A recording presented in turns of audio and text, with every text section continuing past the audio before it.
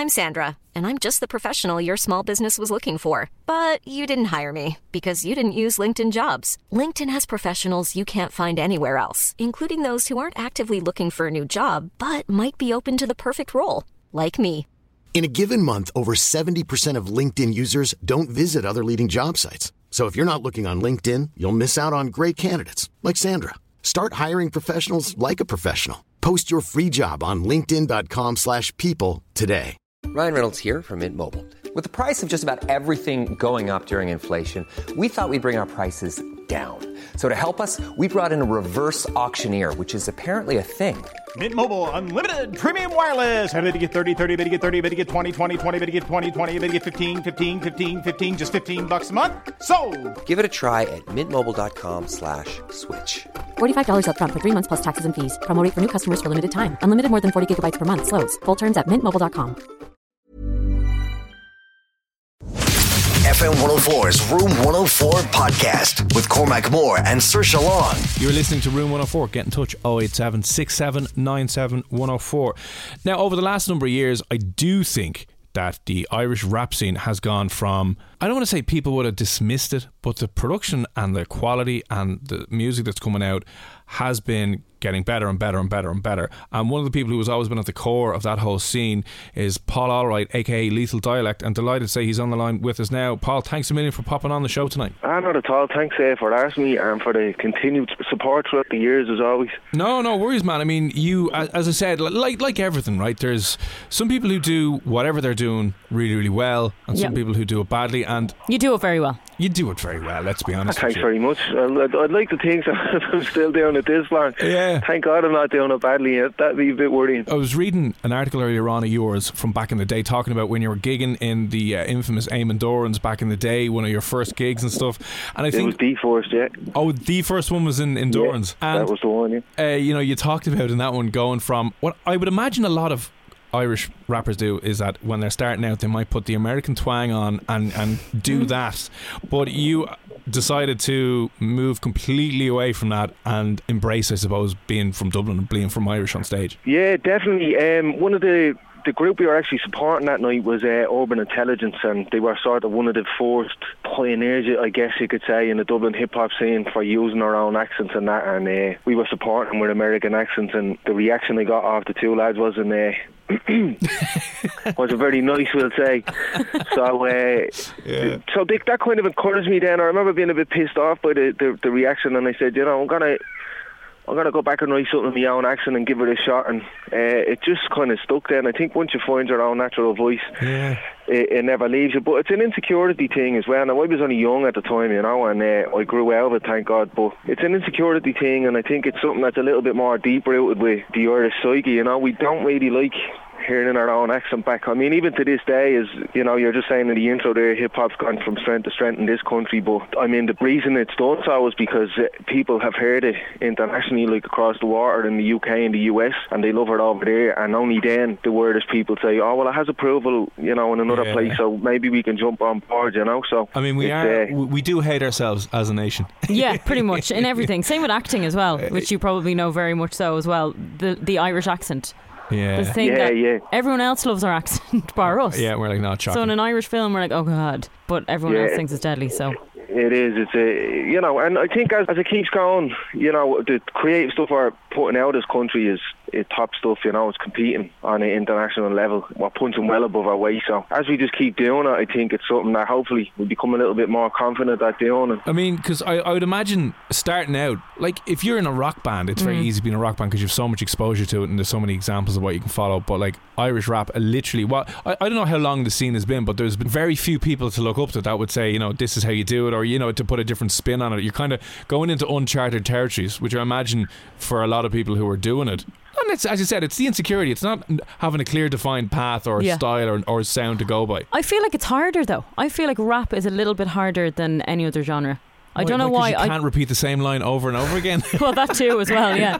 But I just think it's obviously it's a skill that a lot of people can't do. Like I could never be. Go on, rap there. I can't. Like Eminem is probably my favourite artist of all time, and I just think he's amazing at what he does. But I could not just rap like he does and be able to like link everything into a story. I mean, every song you write, there's a story behind it, and it's real to you and to what you're going through or whatever, and then at the same time it's catchy. Yeah, I mean, it's you know, for me it was always something that I had to do. It wasn't something I decided to do, you know.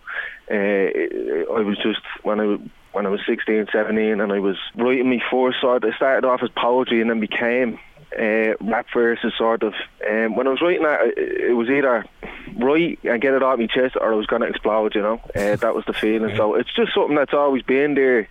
And then the same with anything, you know. Nobody starts out perfectly polished. It's something that you have to work at. And I'm doing it over 10 years now. So as I say, if I'm not in a polished state at this stage, I should give it up. And how has it changed since when you began?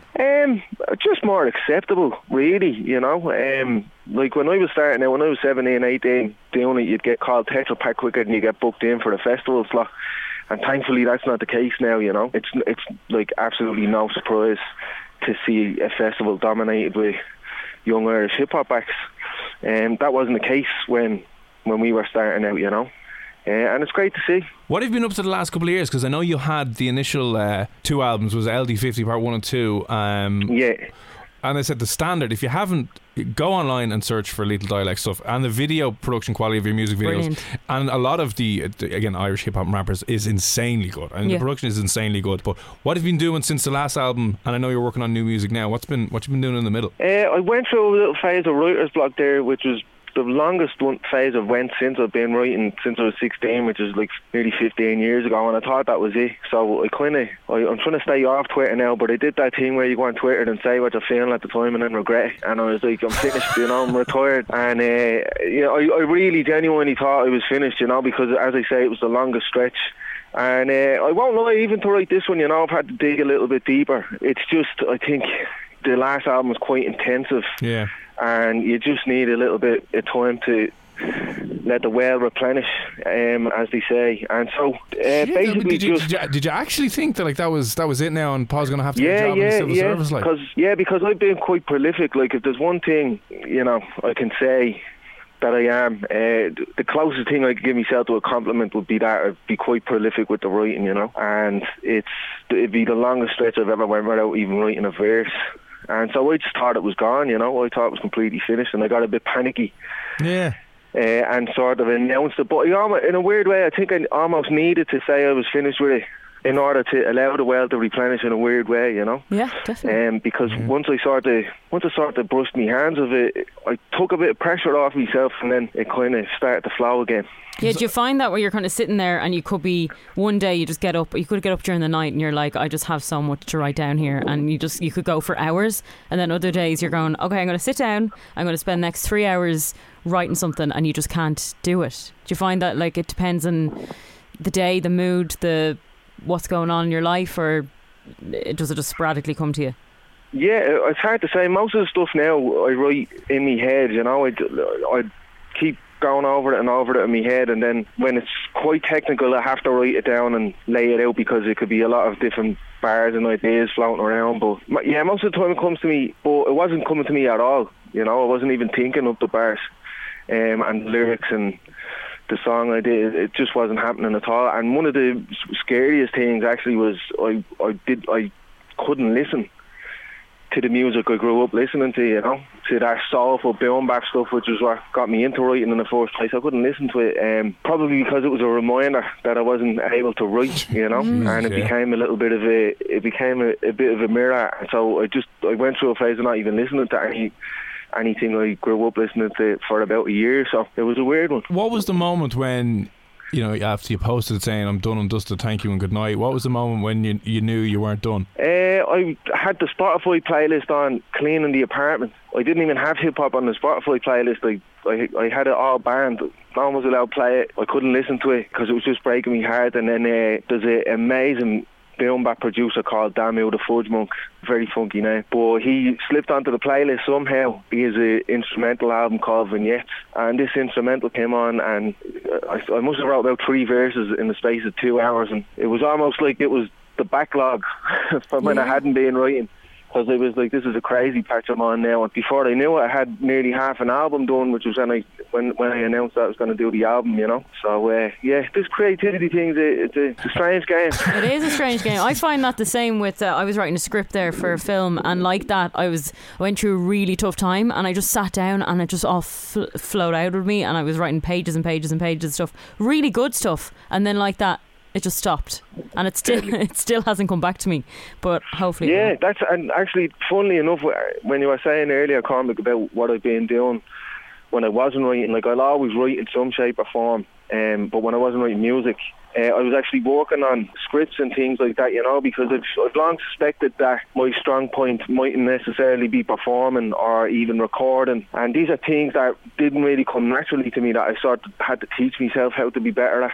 Yeah. To kind of be more of an all-rounder. But you know, when I sit down, even when I'm playing songs live, it's quite difficult to translate in a live setting, because I write very story-heavy songs, you know, and I had to ask myself the question, am I prepared to do what's necessary in order to create some more live-friendly songs? And the answer was no. So I long suspected storytelling might be the strong point, and to focus on that a bit more, and, you know, working with John Connors and stuff like that, he sort of encouraged me just to write in a different format. And so I've been working on writing with him on a project. And again, with the film stuff, I hate saying that, even because you know yourself how difficult it is to get the film and stuff off the ground, you know. At least with music you can write, record and self-release, but there's so much red tape with anything in the film industry, you know.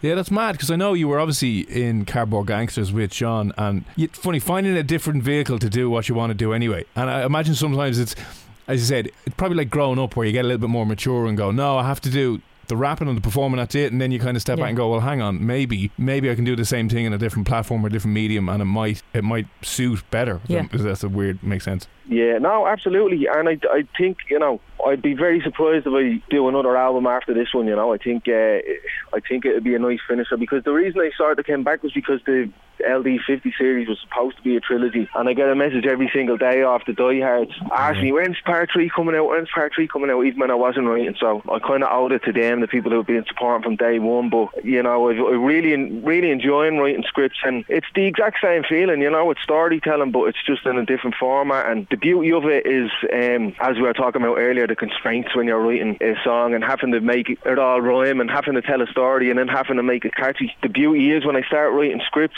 one of the first pieces of feedback I got was the beats are great and the flow of the story is great. And I think that's because I've been writing for so long with a very format heavy musical genre, and now I kind of have the freedom to go mad, you know. But it always has that natural structure to it. That's what I mean. That's ingrained in the back of your head somewhere anyway. Absolutely, yeah. So, you know, it's really informed the few bits I've written, which is very interesting. So I could definitely see myself settling down, because you know, as I say, I have this album done, but I'm in the 30s now, and I can only stretch it so long, you know, with the hip hop stuff.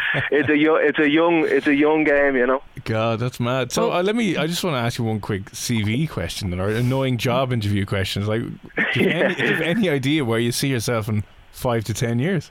Probably in the same boat, because 5 to 10 years ago I had all these grand plans of where I was going to be, and I'm still in the same boat I was in then. So realistically in the same boat, but optimistically, I suppose, as I say, that I'm really enjoying the script writing, and if I could get something off the ground with that, because I think that's the problem you kind of hit with the writing, is that it's like the chicken and the egg, because a lot of the writing sort of events and stuff like that they put on, or opportunities rather than events, you need to have one produced work, you know. So I'm missing out on a lot of stuff because I haven't got that one produced piece of work, but I'd love to get that and then see where it goes. Paul, all you have to do is turn the whole script into an Irish short film. Or you'll get about 200 grand, and then the funding gets thrown. You'll be tax free as well. It'll be amazing. God. Well, the girlfriend is a Gaeilgeoir, so we'll definitely have to look into that. There we go, Paul. We've just sorted your life out. Happy days.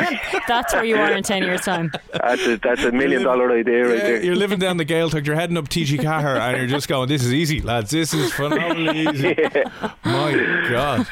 Yeah, although they're dropping it off the syllabus now, or they're saying they're going to. Yeah, Typical So, when I leave school. Yeah. Yeah, me too. And do you know what? I would have loved to learn it, but it's just, I think the way it's taught, you know, it's insane. We were it's so literally bad. talking about this a couple of weeks ago. I mean, the only thing I don't remember, I remember the odd word or whatever, but I just remember it being harder than English. So my second language, the course itself being the Irish course being harder than English, and being about the most batshit crazy things, about a murder on a dart, about a drug dealing son, about like absolute misery. Sounds like one of my trauma. songs there, Carmen. Hang on, it's all coming out now. Hang on a second. No, we were just listening to lethal dialect back to back in Irish. It was ridiculous. No, but it's such a difficult. Don't drop it. Make it a bit more crack. Make it a bit more interesting definitely. and useful. And Anyway, that's a discussion for another night. Anyway, so the LD50 Part 3 is coming very, very soon, and I know you're doing a gig tomorrow week. What are the details around that? So we have support from your old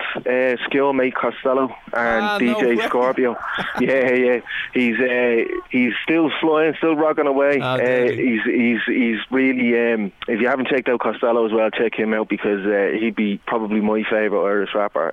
He's just very soulful and very in tune and amazing stuff. So we've Costello and DJ Scorpio, who used to DJ for me before I was doing stuff with the band, and I'm back with the DJ now because the band is great, but it's a nightmare trying to get 6 people to correlate all the time. Can you imagine that Google Calendar? No. God. And of course everyone always has, because you know there's obviously not much money in Irish music as an independent, so everyone always has the paying gigs, which would be like doing trad sessions or whatever the case is, or filling in with other bigger bands and stuff like that. So it was tough. So it's great to be back with Scorpio and having a bit of crack with it again. And it's a hell of a lot easier just bringing in the CDJs and going for it. Yeah, and then having bands, you know, annoying the shit out of each other on a stage down in the Workman's. But it is the Workman's Friday week, isn't it? Workman's Friday week, and tickets are only €10, so cheaper than a packet of smokes now. You used to always say nearly a packet of smokes, but it's actually cheaper than a packet of smokes now. Yeah, and it's like and it's healthier for you. It's a pint and a half. Yeah. Well, I can't guarantee it won't not be as bad on your vocals, but it'll definitely be healthier in the long run. Absolutely. Happy days. So if you're interested, buzz along to see Paul Allwright, aka Lethal Dialect, tomorrow week in the Workman's Club. I presume tickets will be available either Eventbrite or via the Workman's, and available on the door as well, unless we get a massive influx during the week for the likes of yourselves for having me on and helping to plug the gig. So there mightn't be any left on the door. Fingers crossed we'll have a sold out gig next Friday. Anyway, listen, Paul, thanks for popping on this evening, and very best of luck with the third and final part of the album. No problem at all. Thanks again for having me, guys. FM 104's Room 104 podcast with Cormac Moore and Saoirse Long.